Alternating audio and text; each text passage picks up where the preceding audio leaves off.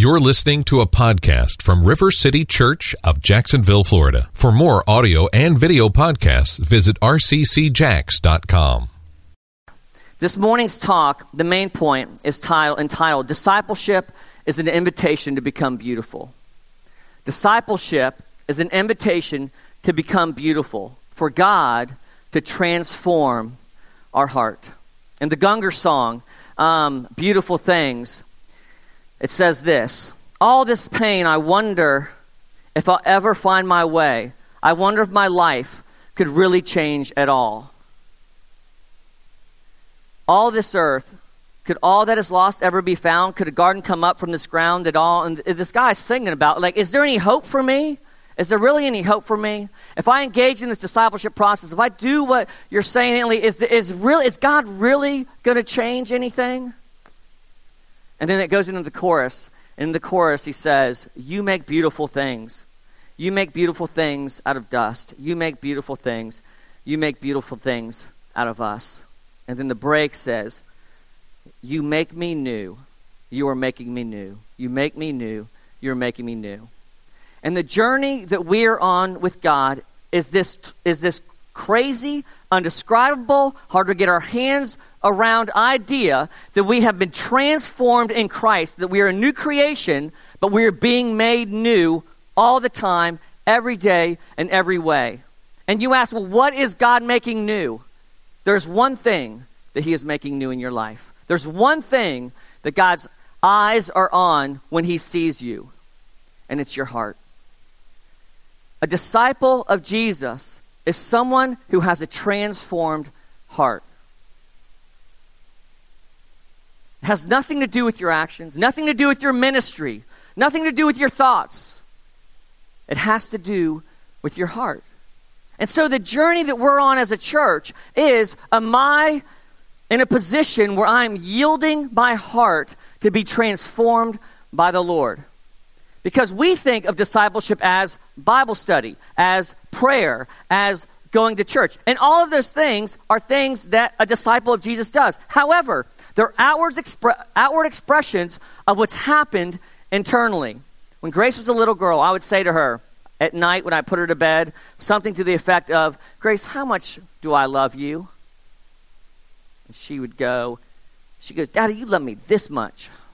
I go, no. She goes, Daddy, you love me this much. And sometimes I'd say, Grace, how beautiful is Grace? Sometimes she'd say, this beautiful. Or sometimes she'd say, this beautiful. She'd hold up her hands. And I say, no. I say, Grace, you are this beautiful. Grace, you are this loved. And sometimes I say, how much does God love Grace? And she goes, God loves me this much. I said, no. God loves you this much. Now, do you think that when Grace came home and she said, Dad, I turned my card today in kindergarten, I was doing the best I could. Little boy came over, tried to kiss me, I smacked him in the jaw. And they turned my card from a green to a red. I said, well, Grace, you know what that means? God loves you this much. You think I ever said that to her? Hell to the no would I ever say that to my little girl. But that's what we believe about how God sees us, isn't it? And so we believe the lie that discipleship is about me, about my efforts, about my actions, about what I do, how much I've changed myself, which is a lie. And when we believe that lie, it is a hard road back to truly believing what discipleship is really about. Posturing our heart before a Father who loves us this much so that he can transform us into beautiful things. That's what discipleship is. 1 Samuel 16:7 says, but the Lord said to Samuel, do not look on his appearance. And Samuel's looking for a king. And before this, God's kind of said, I'm searching everywhere for a king to lead my people who is after my heart. I'm looking at the hearts of men, finding someone who is after my heart. I'm looking at hearts to find someone to lead my people. And he says this to Samuel. But the Lord said to Samuel, do not look at the Lord said to Samuel, do not look on his appearance or on his height of his stature, because I have rejected him. For the Lord sees not as man sees. Man looks on the outward appearance, but the Lord looks on the heart. The Lord looks on the heart. When Jesus is asked, what's the greatest commandment? To read your Bible and pray every day? No. To do the best you can? No. Jesus, what is the greatest commandment? To love the Lord your God with what? With all of your heart, with all of your mind, with all of your strength, with all of your soul. And what that commandment really means, when you kind of unpack it, is this. Love, what's the greatest commandment? That's easy. It's one thing. Love the Lord your God with all of your heart. What does that mean? To love the Lord your God with all of your heart means with all of your mind, with all of your strength, with all of your passion, with all of who you are, love the Lord your God. You see, in the Hebrew tradition, heart was the very epicenter of who someone was. There wasn't a separation between the thoughts and the mind and our feelings and emotions. In our heart resides in the Hebrew thought everything. It's the epicenter. It's who someone really is. It's at the heart of the matter. What's the heart of the matter? The very core. The heart of the building. The very core of the building. The center of it all. The center. It means center. It's the center of us, where everything comes from. So when Jesus says that, he says, where everything comes from, that's what you're to love the Lord your God with. And that will look like all parts of who you are. But we struggle with that. We struggle with that.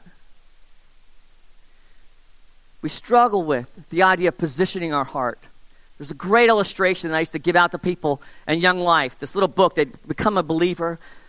It's called My Heart Christ Home. This little pamphlet. It's a bestseller by Robert Munger.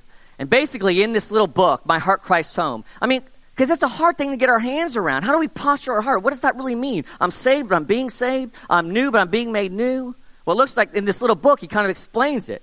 Basically, it's this little cheesy story.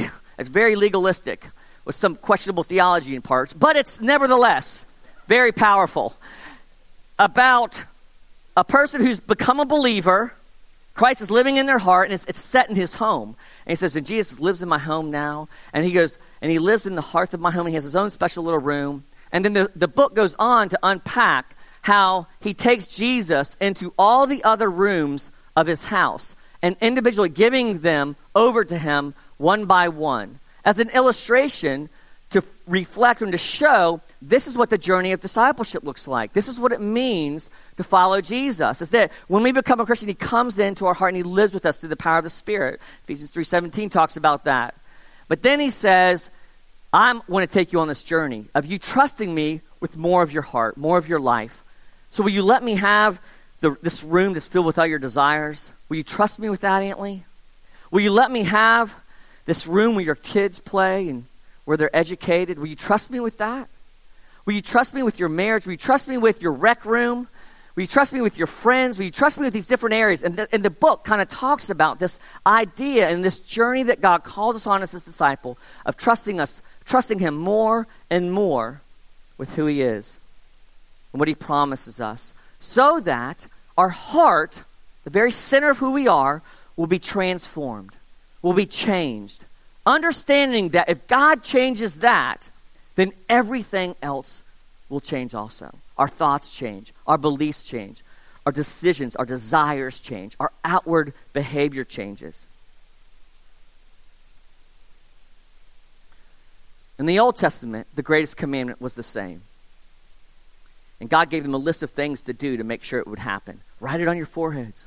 Stamp it between your eyes. Write it on your hands, like the slaves would, to know who they belonged to. Write it on the doorposts. Write it on the gates. When you rise, talk about it. Teach your children this. When you have dinner, talk about it. When you go out with your friends, talk about it, because you're going to forget.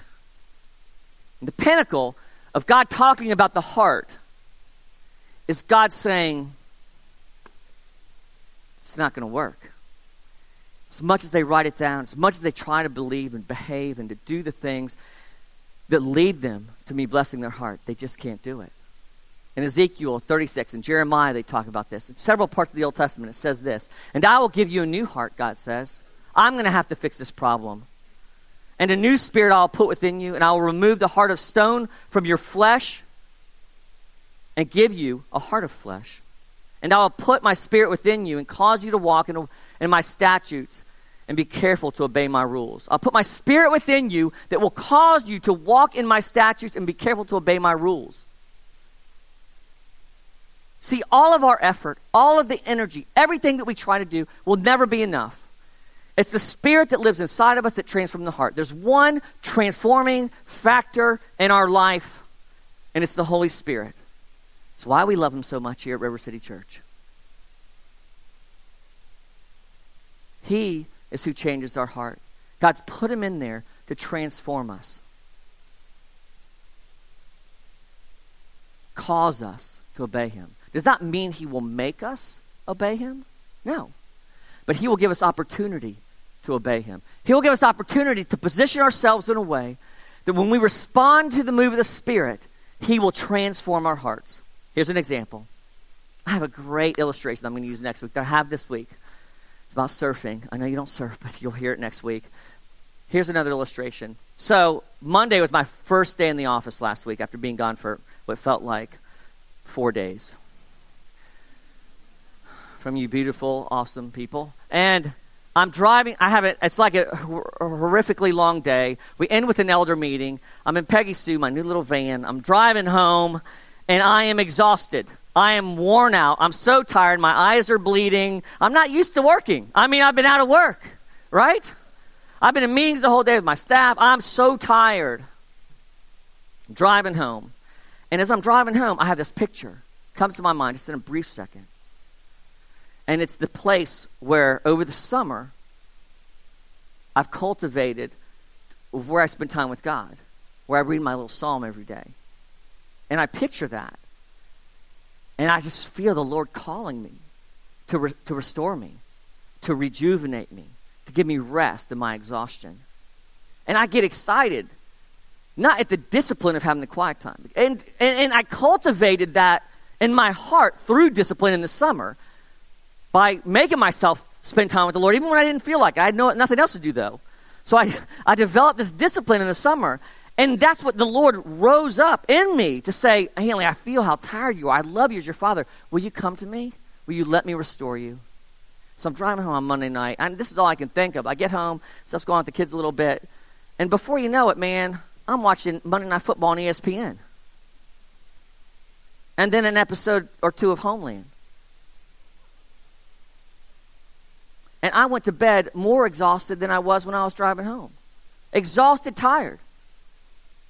That is an example of the Lord saying, Antley, will you let me transform your heart? Is there anything wrong with Homeland? Homeland? Hell to the no, there's nothing wrong with Homeland in and of itself. Is there anything wrong with watching Monday Night Football? No. But when we substitute it for what God has created and designed us for, to restore us, we choose not to position ourselves for our heart to be transformed, and our heart won't be transformed.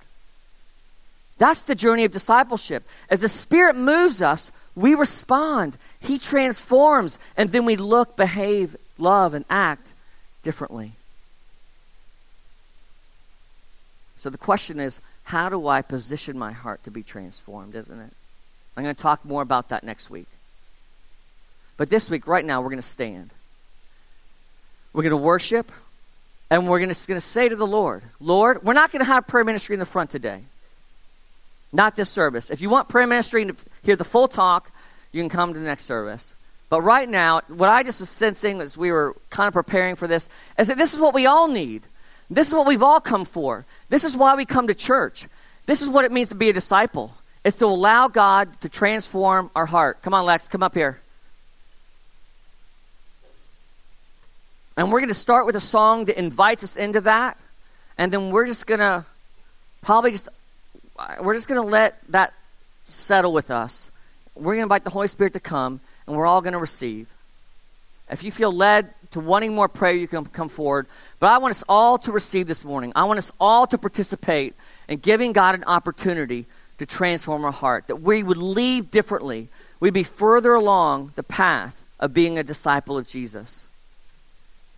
You know, really the question I think that Jesus is asking us when we think about the journey of discipleship is not, will you be my disciple? It's, will you let me transform you? Will you let me make you beautiful? And when he sees you, he already thinks that you're beautiful. So beautiful. Because as you know Jesus, he sees your heart. He loves your heart.